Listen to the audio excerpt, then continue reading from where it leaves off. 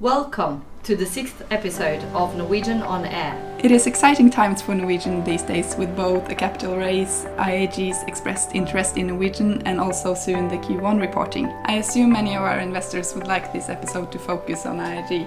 Yeah, for sure. But all that has been publicly stated by our CEO and chairman is really all we can say on this matter. But before we continue to the main part of this episode, I would like to remind that we are now done with the private placement, both tranche 1 and tranche 2, and then we'll start the subsequent offering in the end of May. So all investors as of the 20th of March will receive their information through their VPS account end May.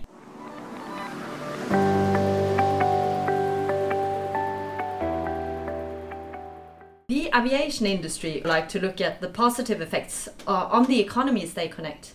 But how much value does this increased connectivity really account for? It is said that each euro spent in the aviation sector generates triple the amount for the overall economy. And every new job in aviation, 3 more are created elsewhere. Menon, an economic analysis company, has looked at the values and importance of Norwegian passengers' contribution to the economy. Specifically, the report looks at the spillover effects to the overall economy and job creation in Scandinavia. Menon Economics has done several of these type of reports where they use financial figures to look at value creation and spillover effects, having clients like Ministry of Finance and other government agencies, as well as NGOs and corporations like Norwegian. And today we have invited in Menon Economics to share the result from their recent analysis where they specifically look at Norwegian.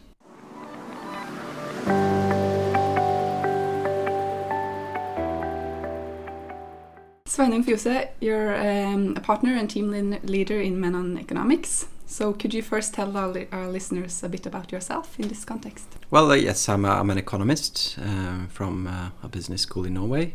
I've worked in several or a ministry before being a consultant.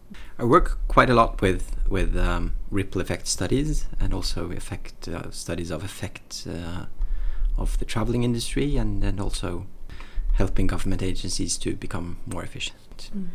And specifically the report that you have where you looked at the ripple effect of actually foreign visitors coming to Scandinavia specifically and use numbers from 2017. What do you find? I mean, when looking at the ripple effects and is it really that much value out of increasing connectivity? What we found is that Norwegian is one of the main contributors to the Norwegian traveling industry. It creates about 17,000 jobs, and that's quite a lot. I think that is very important. I mean, I would also elaborate a little bit on the importance of jobs, because there are so many trends in the world that contributes to lowering the number of jobs, like automatization, digitalization, contributes to people falling out of the job market. And if you look around, I mean, this creates a lot of social tension and it's actually a threat to democracy. So I think the contribution that Norwegian does to the Norwegian traveling industry is important, not only for those who get the job, but also to the Norwegian society as a whole. So in your analysis, you're both looking at the jobs directly created by Norwegian and also the jobs indirectly created. So in which industries do you see the most effect? The most affected industries is the traveling industry. I mean, and that's restaurants, hotels, but also culture. So that's where they create most of the jobs. But I mean, when you eat something, you usually eat meat or fish or something, or vegetables, and then it creates jobs for the farmers and for the grocery stores, and so it creates a lot of jobs down the value chain. But the strongest effect is on the traveling industry in restaurants, taxis, hotels. Like you said, you're an economist by profession, and you have a team of economists at Menon. So obviously you use financial figures to really. Could you share a bit about the methodology of yes, I could. Because I mean, when you go to a restaurant, you have to eat and then we get some statistics on how much does tourists usually use and what do they usually buy. That statistics is made by Innovation Norway, which is a government agency. And then we get some statistics from Norwegian on the number of foreign tourists in Norway. And then we just add up. And then we find the total turnover created by foreign tourists traveling with Norwegian to Norway. And then when we have that, we also have some statistics on how many millions does it take to create one job. Then using the statistics, we estimate the number of jobs that is created as a result of foreign tourists or business travelers coming to Norway by Norwegian. And the same method you also use for Sweden and Denmark then, with the respective agencies there? Yes, we do. Yes, we do. So when you look at the actual financial figures in terms of value creation, do you have a number for that? You said 18,000 jobs created. 17,000 jobs in Norway. Yeah. And it's about 16 billion Norwegian kroners in turnover. So it's quite a lot. And that is, as we said, based on 2017 figures. Yeah. You also did a report 1 year ago based on the 2016 figures. Yeah. So what's the main difference? Actually, there's not much difference with regard to job creation. And the reason is one of the things that I talked about earlier. It's about people becoming more efficient. So the Norwegian economy has become more efficient. So although there are more travelers coming to Norway by Norwegian, we don't see that the number of jobs is increasing. So that's actually the main difference. But seen from a socio-economic perspective, I mean, this is very good because this contributes to each person or working has more value creation, creates more values for the society. So from that perspective, it is a very, very positive development. You also looked at where the foreign visitors come from, which is obviously also linked to where we have our route network. And especially looking at American tourists, could you share a bit insight on the growth you've seen there?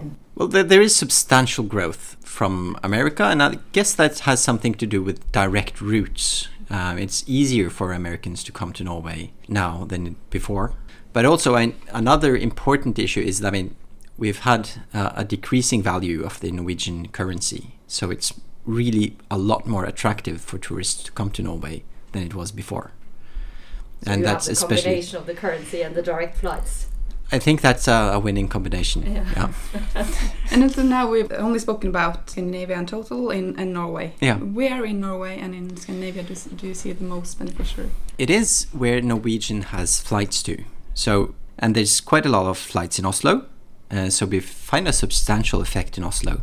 But also, I mean, like in the northern part of Norway, the effect is substantial.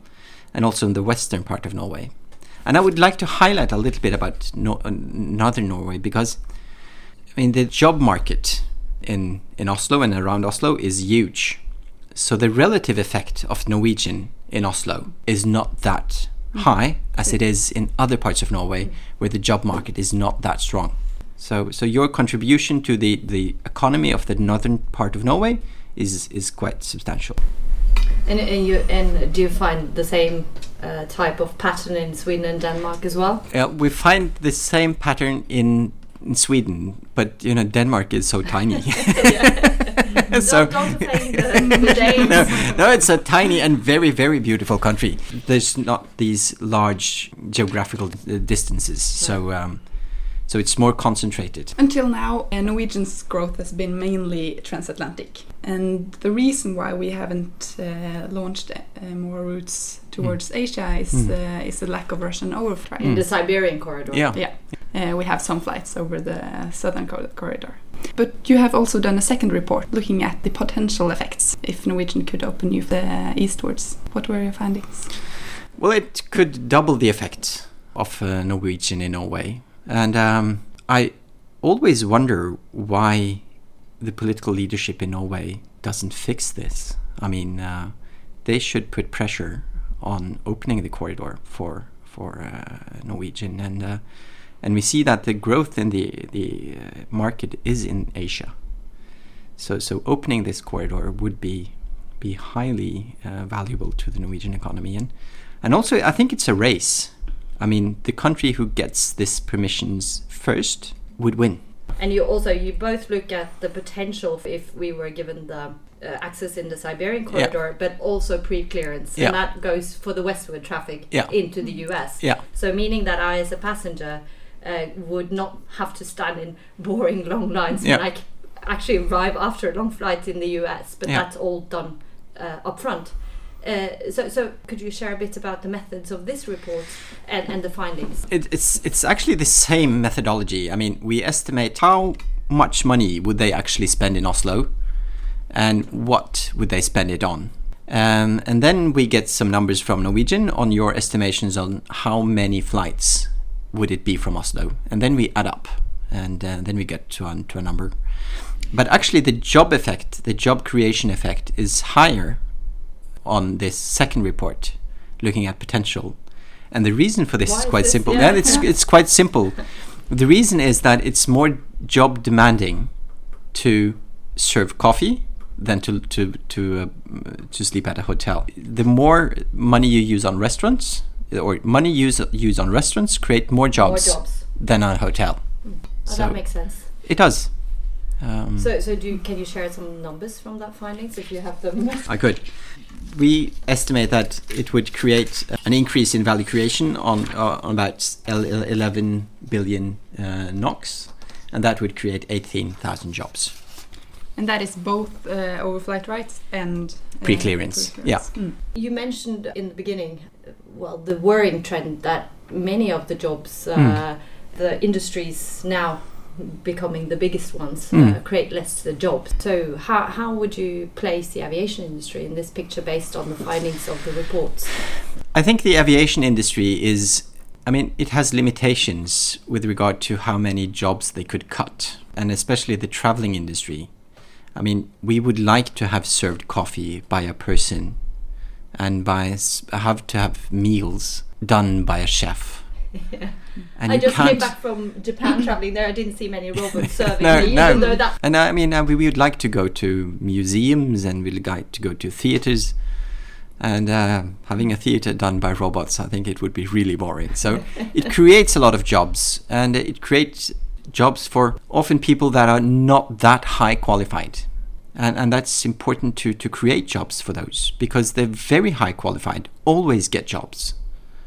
And they get jobs although robots take over some of the jobs. So I think the traveling industry is quite important to keep economies in several countries stable, and to create a satisfaction among people with the society. Thank you. It was very interesting to hear more about your reports. Thank you so much. And Helena, I think we can share the reports as a link to this podcast.